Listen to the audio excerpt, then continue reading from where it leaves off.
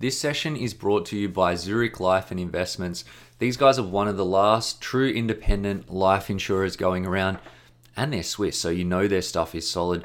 These guys really understand and believe in the value of advice, which is why they invest in programs like this one and partner with groups like XY Advisor to help drive the positive evolution of financial advice in Australia. Their team are just really good people as well, so if you haven't already connected with them, to learn more, check out their website or speak to your business development contact. This session is also brought to you by Sunsuper. They're one of the fastest growing profit for members or industry funds in Australia. They were the very first of these funds to partner with advisors, and they've got functionality where you can actually link to your client's Sunsuper accounts and charge advice fees through the fund, as well as a number of tech innovations to make it easier for you to work with your clients. They've got great investments. They're really, really cheap.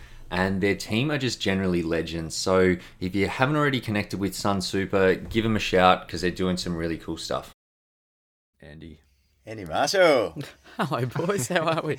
Mate, Pretty good. welcome. Thank you. Thanks for having us. This is very exciting, just to be sitting down with you guys for a start. So, Mate, great to have you here. Reunion. It's a bit of a reunion. It has been a while. Yes. It's been a while. Too long, some might It's say. 2015, I think, was the XY Modern Advisor event. Oh, yeah. What was it? Mocha Chocolino or something? Was it? That someone hacked your thing? You were telling that story and they took your phone and then it was like they set up an online dating profile calling you Mochaccino? That was hilarious. Something to make a magic, I think, or something like that. I'm really so thrilled that we started with this as the introduction. No, that was gold, mate. Yeah. True story. It was a true story, actually. So A bit's happened in your world since then? it's been nothing. Certainly hasn't been dull. So yeah, there's been a couple of job changes, which has been really interesting. That stretched the brain. I got married. Congratulations. Thank you very much. That was Yes. pretty exciting. And yeah, I think it's all about that sort of embracing what comes your way.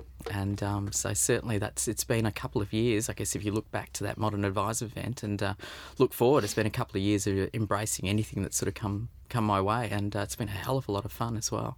Awesome, mate. So you were telling me just before you've been chatting to a lot of advisors recently. What sort of things are you hearing out there? Well, I think this is the best thing about this new role is that it's taken me outside of the office building, which was driving me insane, and it's getting me back to what I love doing, which is sitting with advisors every day, and that's been the most exciting part. And I think particularly the last 6 months of just sitting in an advisor's office and understanding how much the regulatory change does impact them on a day-to-day basis, how much time they actually are spending on engaging with clients and particularly navigating, for want of a better expression, the psychology of the whole process, but then the inefficiencies they have in their business. And so most of the discussions with advisors have been about, we know our process works in terms of our connection with the client, but how do we make this more efficient? So a lot of that's been solving for that. It's been saying, well, how can we bring you great ideas on efficiency? And so when you do see things like particularly the ideas that talked about in the XY forums, this is the type of things you want to take back out into the field, but also encourage them to start networking in those types of forums, because that's where the ideas are. And then the other thing I've really realised is how isolated some advisors feel. Yeah, and you mentioned before that a lot of the feedback you were getting from advisors was saying that they wanted to be hearing from other advisors and best of breed, right? Yeah, peer groups, networking. If I look at the advisors now who are wanting to join in with me and the proposition that I've got at the moment in terms of providing services to self-licensed advisors, one of the biggest draw cards is how robust is your peer-to-peer, your networking, how often can we get together? And that's been, forget all the tools and everything else and the commoditized services. It's how strong is that network and what people do you have in that network? And we've had people come to some of our events to test out. And in a really wonderful, humble way, some of these advisors are saying, I just want to see if I fit in. And it's not to say, oh, well, I don't want to see if there's a bunch of idiots that you've got that you bring to your events. But it's more to say, I want to contribute to your community. The XY advisor That's only with you there, mate.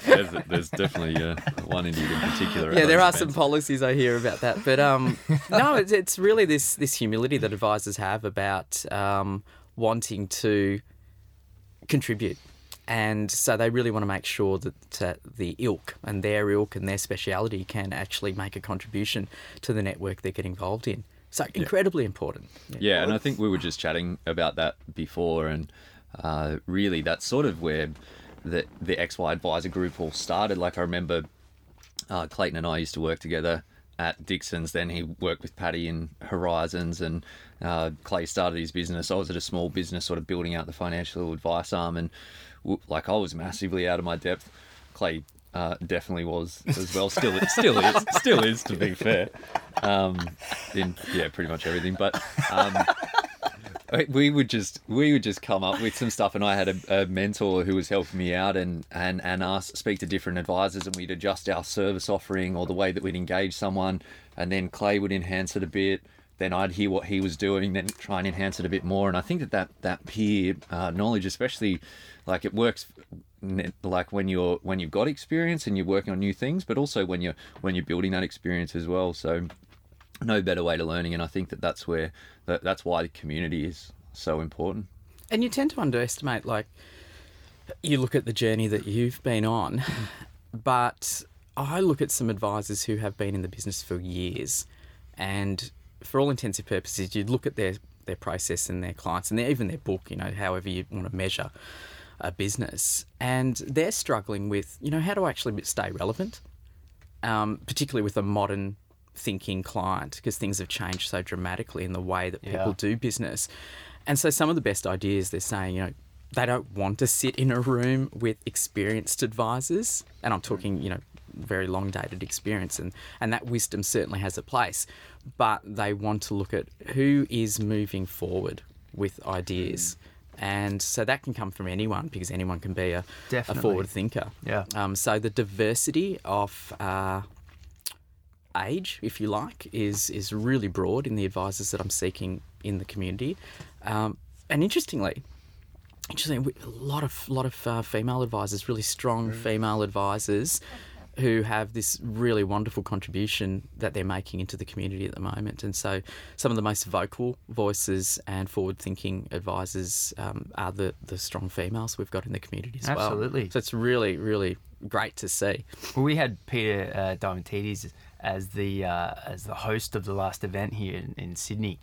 And her mastery of not just financial advice, but we're also talking about startup stuff. She's ex-actuary, investment banker, and when she says something, it comes from this place of authority, but because she's so lovely as well, it comes across, I learn every time I speak to her. Absolutely. Yeah. And there's some amazing female advisors out there. I think that in a lot of cases, that emotional intelligence and and empathy and coaching with clients sometimes comes a little easier to them, almost, or they're certainly doing well on that side of the ledger. And I think that's getting more and more important, that we're seeing with more and more technology, sort of being able to automate things that. I think it's great. Yeah, it's strangely enough, it's the female advice strengths that are now almost becoming financial advice, whereas the typical, in the past where it was far more male orientated, that stuff is getting automated. That's quite funny. Well, isn't it? I suppose another angle is probably the sales process becoming more subtle. It's not as like that old school book calling is more diminishing value-driven. a little bit. Yeah, it's a lot more value driven. It's a lot more sort of touch points and not necessarily as sort of I guess brute force. Yeah, you might say for some of them. Yeah, this concept of the advice process, I I do struggle with this because I can see both sides. So my go-to position always is let's talk and engage about values and goals, and let's match and keep coming back in the strategy and in the subsequent years, coming back to those values, and so the decisions that we make are congruent with those values that are guiding what we want. Then I look at the propositions that have always been around investments and investment performance. And people have built businesses on this, and their reviews, you wouldn't talk about values, you'd be talking about where the portfolio has gone. And I look at it and go, that's really so one-dimensional. And we should be having this values conversation. But I try to go, well, what do actually people want? And do we go too far with values and goals and warm hugs and lose sight of well, hang on, by the way, hippie advisors. Yeah, the portfolio has to actually perform, and Yes. so trying to find that balance. I can see it from both points of view, but everything that I've seen and researched, and you see all these different models, it is moving towards, well, anyone or anything, that algorithm can produce that portfolio. Yeah. Whether or not that's relevant to your circumstances is the beauty of the discussion with the advisor, that face-to-face engagement and really knowing someone and knowing what they want to do and being able to track it in a manner which they understand in the efficiencies and process, etc., that they are really comfortable with. And that's what I see being the new frontier. Actually, for how advice. do you track value? How do you track that? That's really interesting. That's a great question, because you can change, and as you get older, our values will change as one definition. Although I'm very cautious of saying just because you're getting older, you're getting wiser. It's not actually the case.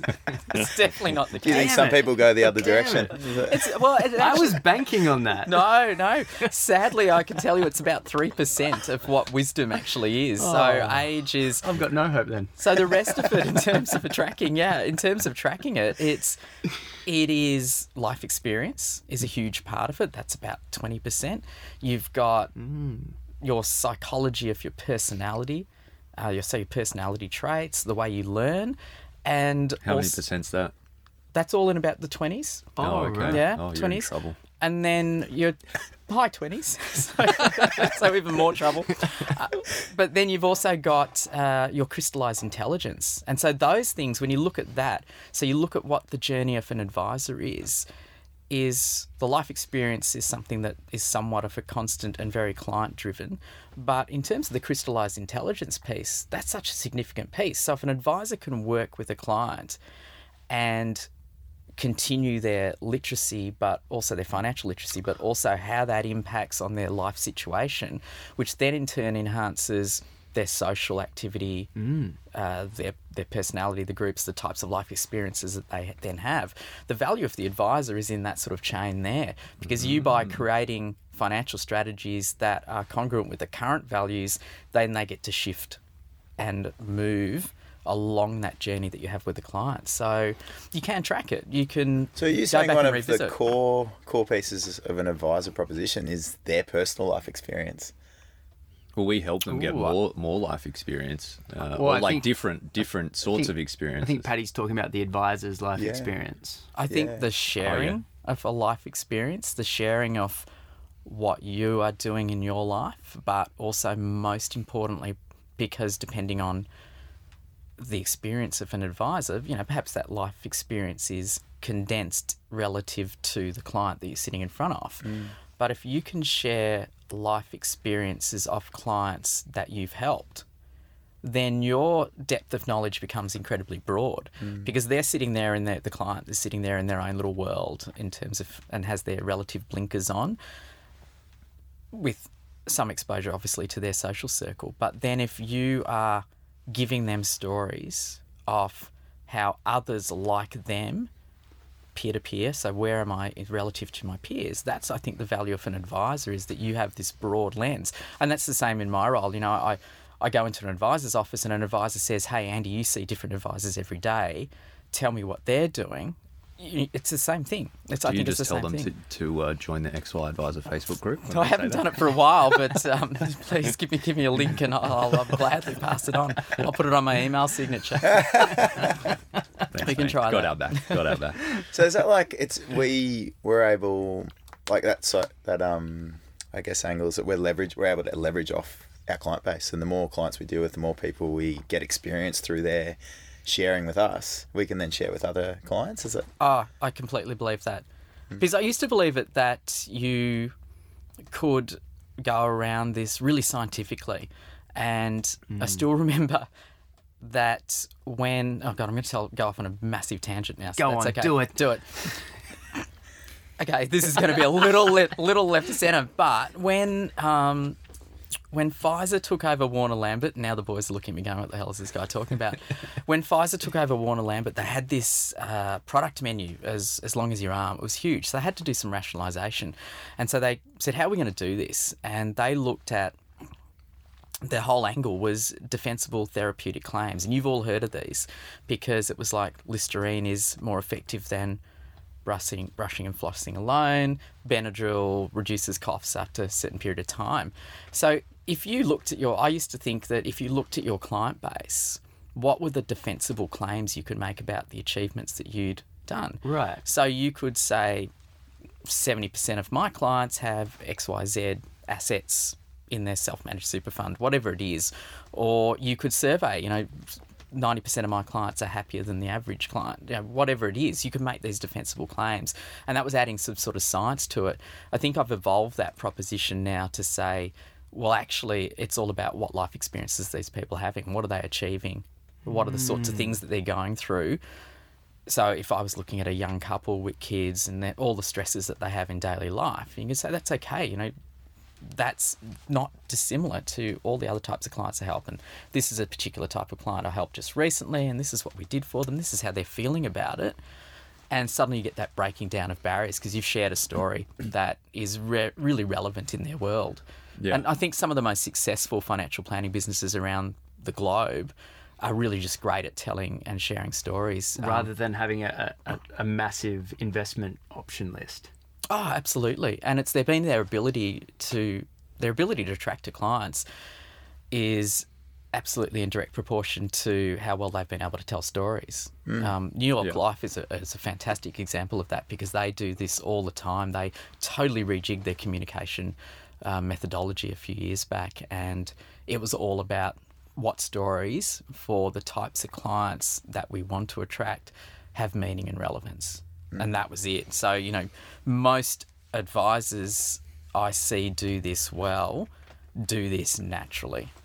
Yeah, and I think it makes it so much easier for people to engage when they can hear analogies that are sort of relevant to a client's circumstances, whether it's one about an element of the advice that you're talking about or en masse with, providing stories that people can sort of connect with. But I think people want to hear stories of other people that are in similar situations to them or have struggled with the same things because it makes it easier for them to relate to as well. But yeah, I think, interesting point you made about the sort of elements of advice and what it is that people are valuing, because we're definitely seeing this massive shift towards the broader sort of values-based goals-based and values-based, but objectives-based advice, coaching and the accountability side. But I think that there's still that those people that want transactional or the more sort of individual sort of piece advice around, say, an investment management or setting up some insurance or the smaller sort of Scoping pieces. piece. Yeah, but I think that maybe with more technology over time that will be automated and reduced. Interested in your thoughts on that? I think that piece really needs to be the focus of the investment houses, the insurance houses. How do you make this easier? Like a hell of a lot easier. How do you make this really? Because if you're sitting there and you've done all of this work with the client and we know where they want to go, why do we have to have such a long drawn out process to, one, not only implement a solution, but then also to track or report on that solution. And for me, that's the failing of software in terms of why can't I get, with a push of a button, instantaneously mobile enabled, really just snapshot on where my world is. And I know there are some great fintechs out there who have parts of that equation solved, but it's how do you get that all in an ecosystem that is really there at the touch of an advisor's fingers? Well, that's actually a great segue into, if you hadn't heard, Andy Marshall's worked with the FPA and Ben Martian on a fintech white paper and did a great job. Did an awesome job. I was talking to Ben. He was stoked you're on board. And there's a lot of good avenues you guys can take it in the future. You came across, you would have been exposed to a whole lot of fintechs and doing all sorts of things. And were there any particular insights that popped out that are things that you didn't think you were going to see there? I was surprised that with the number of fintechs, in inverted commas, that are out there, how few were actually really, really relevant to the advice process efficiencies. And you came back to that usual suspects type of list. And sure, look, there's about 30 that I think, oh, well, these are amazing because they can all fit into your website, they can be white labeled, they can all provide an efficiency across the spectrum of the advice process. For me, it was about how do they connect. And I think the biggest challenge that I saw was, okay, when you look at who am I using for the process of financial advice and delivering that statement of advice, how do we get these pieces talking to that functional foundation block of my advice process? And I guess I came to the point where I was like, are these software solutions that we have to spit out an SOA, are they just a paraplanning tool? And therefore, we can really outsource that. And shouldn't the focus be on what's the front-end engagement tool that captures all the relevant information and ultimately feeds it into this paraplanning tool? But the main game is at the front end of the engagement. So that's where certain fintechs really stood out, because for me, they were like, this is where they're collecting the data. They're really highly engaging for the client to do as well. They're easy for the advisor to manage. There's a bit of to and fro. There's collaboration, and it's all mobile enabled. And ultimately, that data and that richness goes into the CRM, whatever that may be, whatever your weapon choice is. But they were the ones that really interested me. It was the ones that basically delivered the ability for an advisor to connect quicker with a client. Yeah, I like that. Weapons of advice. That's it. Weapons of choice. Yeah, choose your weapons carefully. Well, I like the concept, and you've sort of talked about it a few times, of tracking or like a roadmap where a client currently sits on their life plan on, with values, objectives, rather in the same way that we track investments. Why is there no piece of software out there that's saying, right, for these non-monetary things that you wanted to achieve, you've achieved X, you've achieved Y, Z we're still working on? You're right. I don't know of any piece of software that's doing. I wouldn't even really know how to capture. Like, I guess if I was to think about it operationally, would that be something along the lines of there is a piece of software that sort of touches base with the client on a regular or semi-regular basis? How are you feeling about X, Y, Z? Do you feel like you've achieved this type of thing? Almost like maybe a weekly or a fortnightly text message, green or red, as yes or no, you feel like you're doing better at your job, something like that, and then tracking all of these things that the person is happy to belong with, automate as much as possible, and then come, either monthly catch up, 6 monthly catch up, annual catch up, whatever it is, give some reporting on that, because That's some really cool stuff. I've never heard it before. The closest thing I've ever heard to that type of stuff is, and I tried to do it for about 6 months and I gave up after a while, and this was just a personal thing, but writing small little notes to myself about things that I was happy about or that I had achieved or that I was thankful for, actually. That's probably the best term for it. Things that I was thankful for, and then just putting them away. And then, just pulling them out maybe once every 6 months or something and saying, oh, wow, you're right. I'm thankful for all of these things that happen, because I don't feel that good all the time, every day. And it's good to say, oh, thank God, over the last 6 months, at least I've got these things that I don't carry at the forefront of my mind. And so that's a very manual thing, and I was just doing it for myself. But the way that you're talking is almost sort of digitizing that and then reporting upon that. I've never heard that before, and it sounds pretty cool. We've really moved into the warm hug territory, haven't we? It's very, very quickly. Dear Clayton, you are so pretty today. That was at least one. Just admit it. That was at least one of the notes. A part of my financial planning process is you get 10 hugs a year. Not a bad proposition. I think that's got validity. But actually what you've just described is very much software that's going to be coming. Wow. And there is some of this elements here. I have seen individual advisors build this. So they have client portals where there is a basic timeline which has some goals in there, and usually those goals are depicted in a visual sense. And clients come in and can move the sliders along. And so when they've done that, then the advisor obviously is alerted to it. But of course, that's still a manual process. The client's got to come in, they've got to update something, then the advisor gets some sort of notification, then has to come back, etc., etc. So it's only as powerful as the willingness and ability of the client to get into the portal and the advisor then to react to it. Yeah. What is coming, and what I really love about this, is you can predetermine some type of icons, etc., which have some meaning. So the heart could be about family. So there's the heart icon as an example. And you can then also map cash flow. You can then place those icons on that cash flow map. You can do all your different modelings and what-if scenarios on, well, what about if we got this investment return, or what if you didn't have income protection insurance and this happened, there was a scenario here. And the cash flow changes, but also those milestones in terms of values, etc. So whether that's a travel or whether that's family, starting a family, what have you, they're all changeable as well.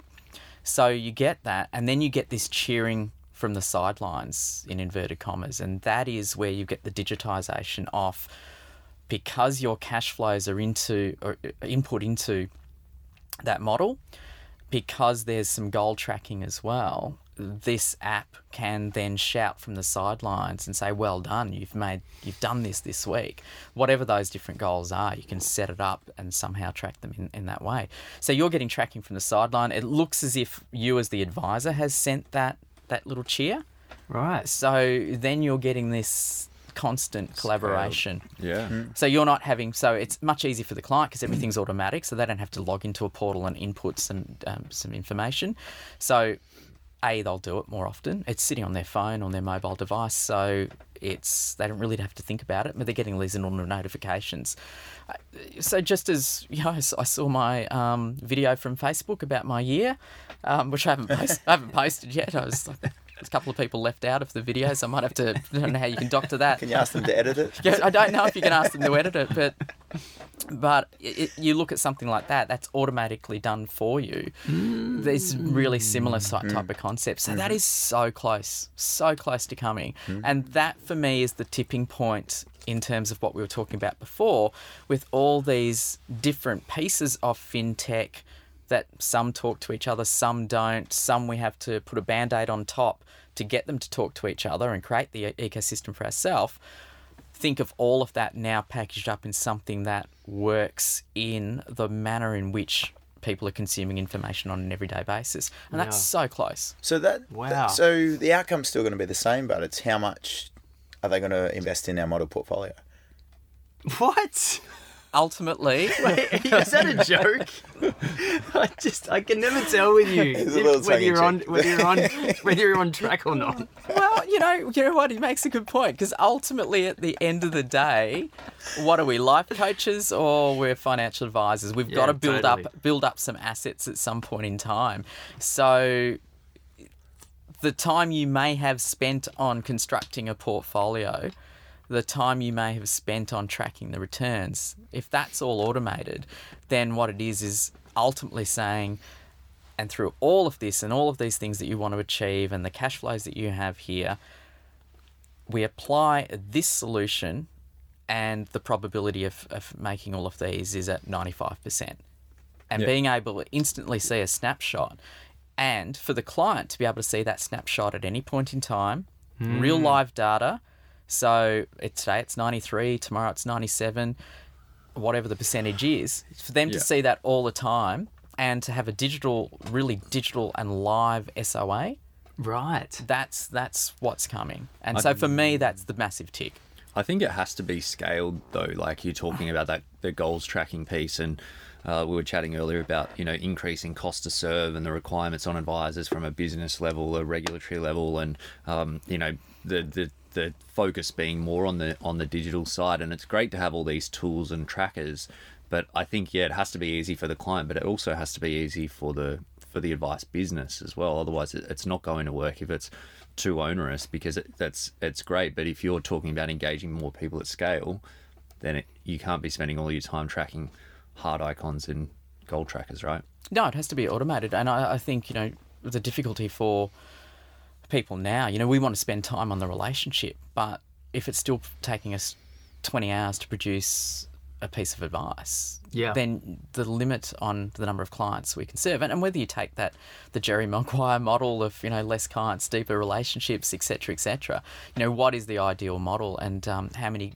clients could I manage? And I've always worked under that belief that, the more clients I can help as an advisor, then the greater quality of life outcomes that we have for this amazing group of people. And if that was 300 for argument's sake, and then the flow-on impact that they have. I mean, this is part of the reason why I ultimately loved being in distribution from a product point of view, because as an advisor, having 300, which was probably, you guys might say that's at the upper end, how can you manage that? Well, by working bloody long hours and probably being incredibly inefficient. I remember when they did a benchmarking, one of the houses did a benchmarking of my business, and they said, you have one of the most profitable businesses in terms of the revenue that you generate, but you spend more time. And so actually, when you do factor that out, your margin's not that great, because you spend more time than anyone else. So you're living and dying by your clients. And so certainly that wasn't a model that had a lot of longevity with it, because you're going to get burnt out at some point. So, how do you make that more efficient in terms of that automation of those types of things, which are the fundamentals, the ticker box saying this is what we delivered and here's your report, but spending more time on the relationship. Yeah. And so you're talking to a lot of advisors. What are you seeing as the biggest challenges that with the advice businesses that you're talking to? I think keeping up with things. I think absolutely keeping up. Regulatory? Yes. Yeah. Yeah. Regulatory, and the process of delivering the piece of advice. Functionally getting down to those, what's the new piece of legislation, or yada, yada, yada. The interpretation of the legislation. Well, there's two levels, isn't there? Yeah, it is. What you've is got it? What the regulator says, and then what your dealer group interprets it as. Yeah, what it is, how is it interpreted, how does that impact on me? Does that mean my advice documents need to change in some way, shape or form? And then therefore, how does that impact on the efficiency of me producing an ISA? How frustrating is that? Considering what advisors should be focusing on, and now we're focusing on, don't forget to add this 2-sentence of standard text on page 35. Right.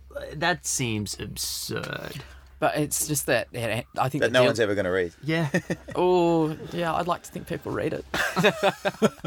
Maybe I'm a blind optimist. Yeah, I've got a client that flipped to page 52 to see that. Just to see. Oh, you included it. Good. I highlighted it because we went to so much effort to put it in there. Look, and that's why,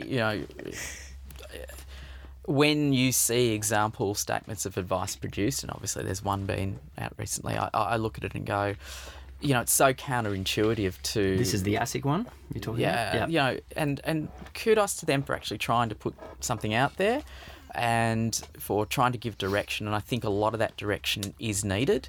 However, I always look at it and say, would someone read, understand and want to consume this piece?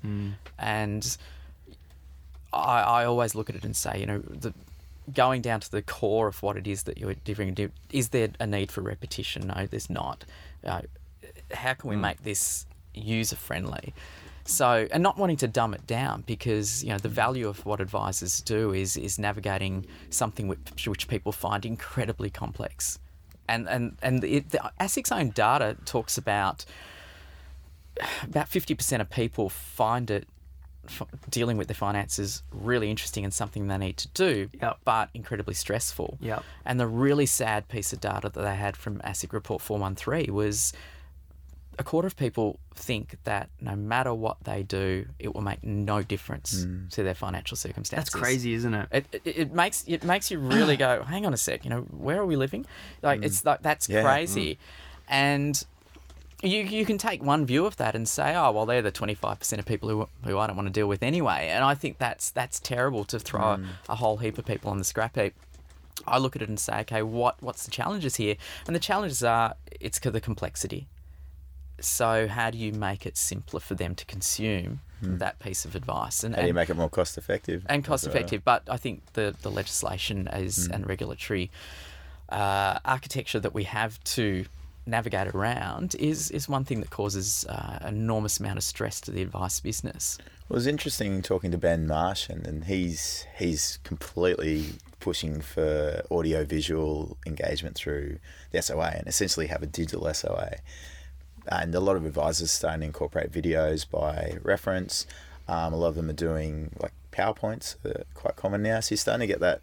I think a lot of people are trying to, how do you actually broaden and sort of, like I personally just show the clients the bare minimum of the compliance side of things in the SOA, and then work on trying to explore the stuff that is actually exciting and engaging for them.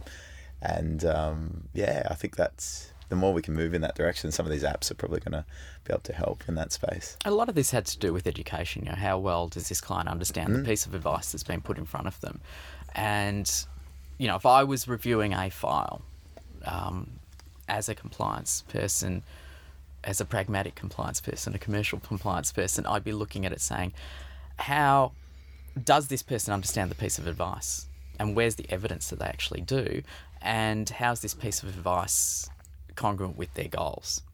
And so that then leads you into saying there needs to be a really strong education piece, a really strong connection piece, and there needs to be a demonstration that we've really understood what their goals are, and the client's really cognizant of that as well. And typically when you review files, you don't see that connection because of the pieces of what's what been told is important are required to be delivered. Totally. When you talk to the advisor, on the other hand, they know this client. They know everything about the client, and there's this incredible richness of the story of the client. It's just not anywhere in the file. It's crazy. In the required pieces of work that we've got. So it's like, how do you bring that richness of that conversation through technology? As opposed to handwriting some file notes. Well, but, how do you bring that to technology? Because, like, if you think about, we had Ellen Dartnell, she was one of the earliest people we had at one of our events, and she's got a whole education process that she does. And I think you would have been exposed to that in one of your previous roles. She is absolutely amazing, and she gave me quite a few of them. She gave me the little red books, the journals that she has, so awesome. I use them. But when I was fortunate enough to sit down with her in her office, and with the say-so of the clients, I was allowed to read some of the journals. That was... I walked away from... I was driving back from the Highlands, and I was on the phone with the AFA saying I'd just done this visit with Eleanor, and this is why I'm in the industry. Like, wow. That was like how an emotional impact. Because I would read the journals, and there was one particular journal which will never go out of my mind, but it was a widow who'd come in, and here she was at this point of devastation, and the entries in her journal were how scared she was and how little she knew about her situation. And you fast forward through the months of that work with Eleanor, and here was a person who was confident, who was really able to articulate what it was she was doing in her strategy. And that was, for me, the power of the advice. And sitting in that office, we just broke for lunch, and I sat down with all of her team.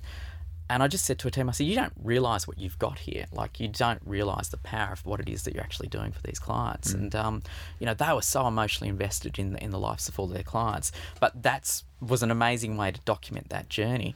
So, how do you take that and digitise that? How does that happen? Because I think this is the conversation that all advisors do have. It's just that, there's a really formal way of tracking it that Eleanor has, which is, amazing. But what do you think the disconnect is with, you talk about sample statements of advice and the need for things to be user-friendly. Obviously, with the dealer services that you guys are doing, you're seeing a lot of people with different, self-licensed business with their own sort of compliance sort of approach. But we still see SOAs typically, in my opinion, much longer than they need to be to get the point across. Plus, they're missing those bits, as you say, but not clear, not so easy to understand. Maybe better from a defensible position. But what is the disconnect? What's stopping businesses from making it into the 6-page document that the ASIC and the associations are putting out? And why do they keep it? Why do they keep it how it's been? Look, I think the first thing is the generic text. Like, does it even need to be in there? And often that's put in there as, I assume, for the education piece, because all it talks about is what is a managed fund, etc. Now, if that's the point that you're having that discussion, I think you're in a bit of a problem. You're in a bit of trouble. Here's your advice. This is a managed fund. Yeah. So I'm like, well, why does it need to be there? Totally. Because if it's in there, then it's a clear demonstration. I haven't had this conversation, so I'm chucking it in here and hope you read it. And I would take all of that out, because that's something you should have had at the front end. Totally. So suddenly you've just shortened your statement of advice by about 40 pages here already, if you've got education pieces at the front. And then the really simple thing to add that connection with the client, what I have seen is advisors stick in 2 single pages. One talks about values, and one talks about the goals that aren't some generic goals that have been spat out by the software. Yeah. So you can tell in those 2 pages, there's the richness of the discussion, and that's not hard to do. So, if anything at a stretch, that might be 20 minutes that you've actually recounted your experience with this client. And, I take it back to, I used to have a very laborious process, but we used to go through lifestyle questionnaires, and there was a lot of things that people actually shared in those lifestyle questionnaires. We'd get them to rate certain aspects of their life. So we'd get them to rate spirituality, their abode, their hobbies, all of these sorts of things. And we put that into the statement of advice. And the difficulty that created for us was, well, do we need to solve that? So I had a 40-year-old who put in... Just send him to South America on an ayahuasca journey. That'll solve all spiritual... That'll max them out. Could possibly do. You could be held liable for that. That's possible. You've got to minimise risk. Minimise risk. Take some hallucinogens. That's my general advice only. General advice. A massive disclaimer on that one. But when you got that richness of information, what do you do with it? And I think that's, let's not make light. If the closer you get with a client and the closer you learn about their hopes and dreams, you do take on an incredible responsibility. Absolutely. And so you're moving away. And I think that's where people have struggled with it, saying, I've moved away from, I thought I was an investment advisor, and now you're telling me I've got to ask someone about values. And I think this is where people have really struggled. And then, because then, coming back to your point, and how do I put that in an SOA? Because my dealer group's given me this template, and there's nothing in there that says this. And that's where I think the dealer groups have to look at and rationalise. Because I totally understand what they're doing. They're looking at minimising risk across their network for the betterment of all the clients. Yes. But how do you do that in a more pragmatic way? Yep. And I think that's where you need a lot of development in amongst all of the work that you do need from your product providers in simplifying things as well.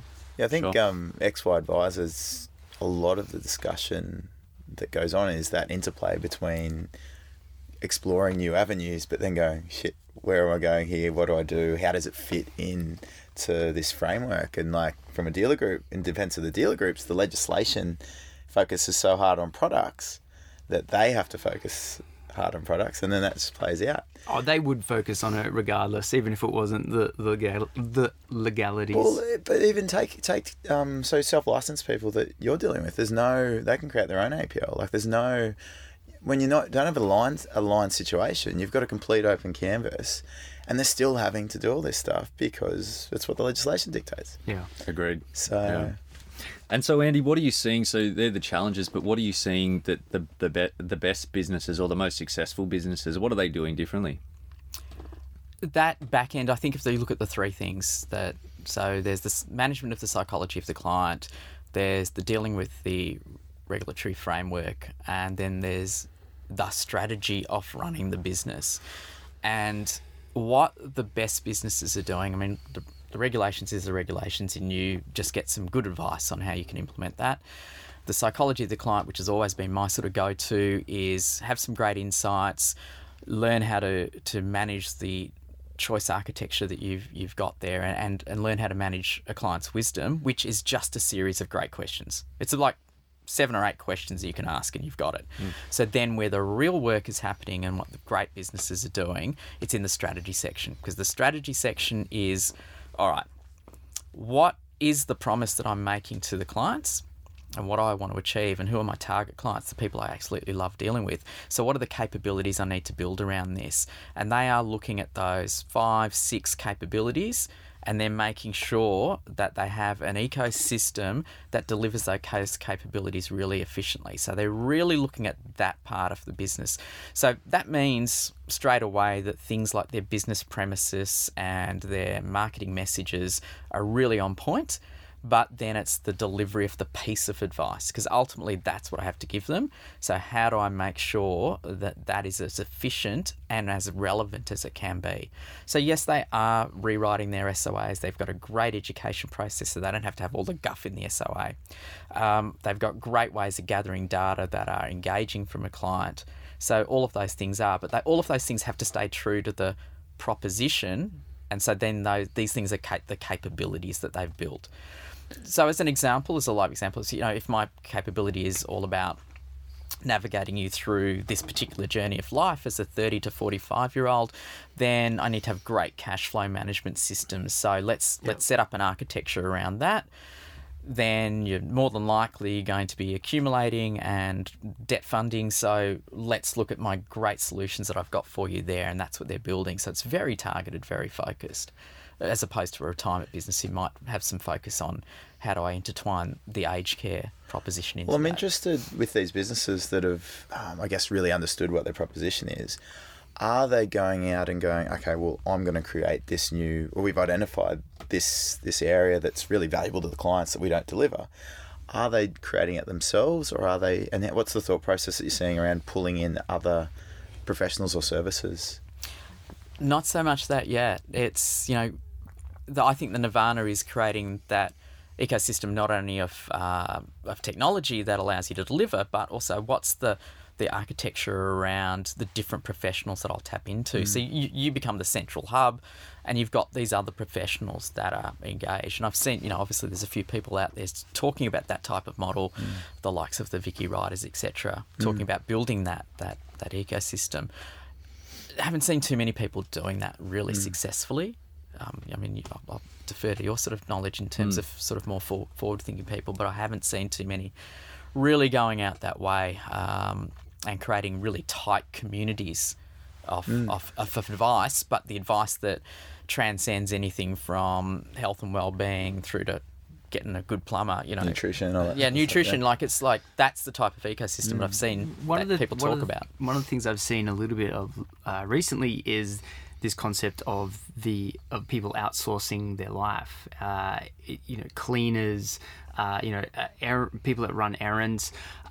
It's I've never heard of an advisor doing that, but it'd be very interesting to see that being a part of the process, right? Because as someone who loves to outsource things, I would still not really know how to go about, offloading errands to someone. But if I had an advisor who part of their service proposition to me was they've got this list of people depending on, where you live or whatever, and then prompting me with questions on things that I do not necessarily have to do myself, and then all of a sudden helping me implement a strategy where people do shit for me, that'd be awesome.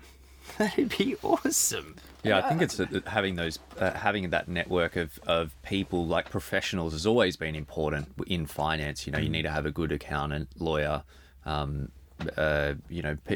people that can help with money related things. But I think more and more people want to save time and use a network in other areas as well. So I think there's a few models. Yeah, I think there's a few models that will emerge, and you'll have the traditional and very transactional business, and there's absolutely nothing wrong with that. Totally. Because that just suits a certain type of clientele, and then you'll have the people who will ebb and flow with advice as their life changes at periods, and you will be relevant to them at different moments, and you'll be relevant to them for different meanings. So, how do you build and monetize a business out of that, I think is the challenge for that type of advisor. But I think, the future of advice is incredibly strong because of the different models that are emerging.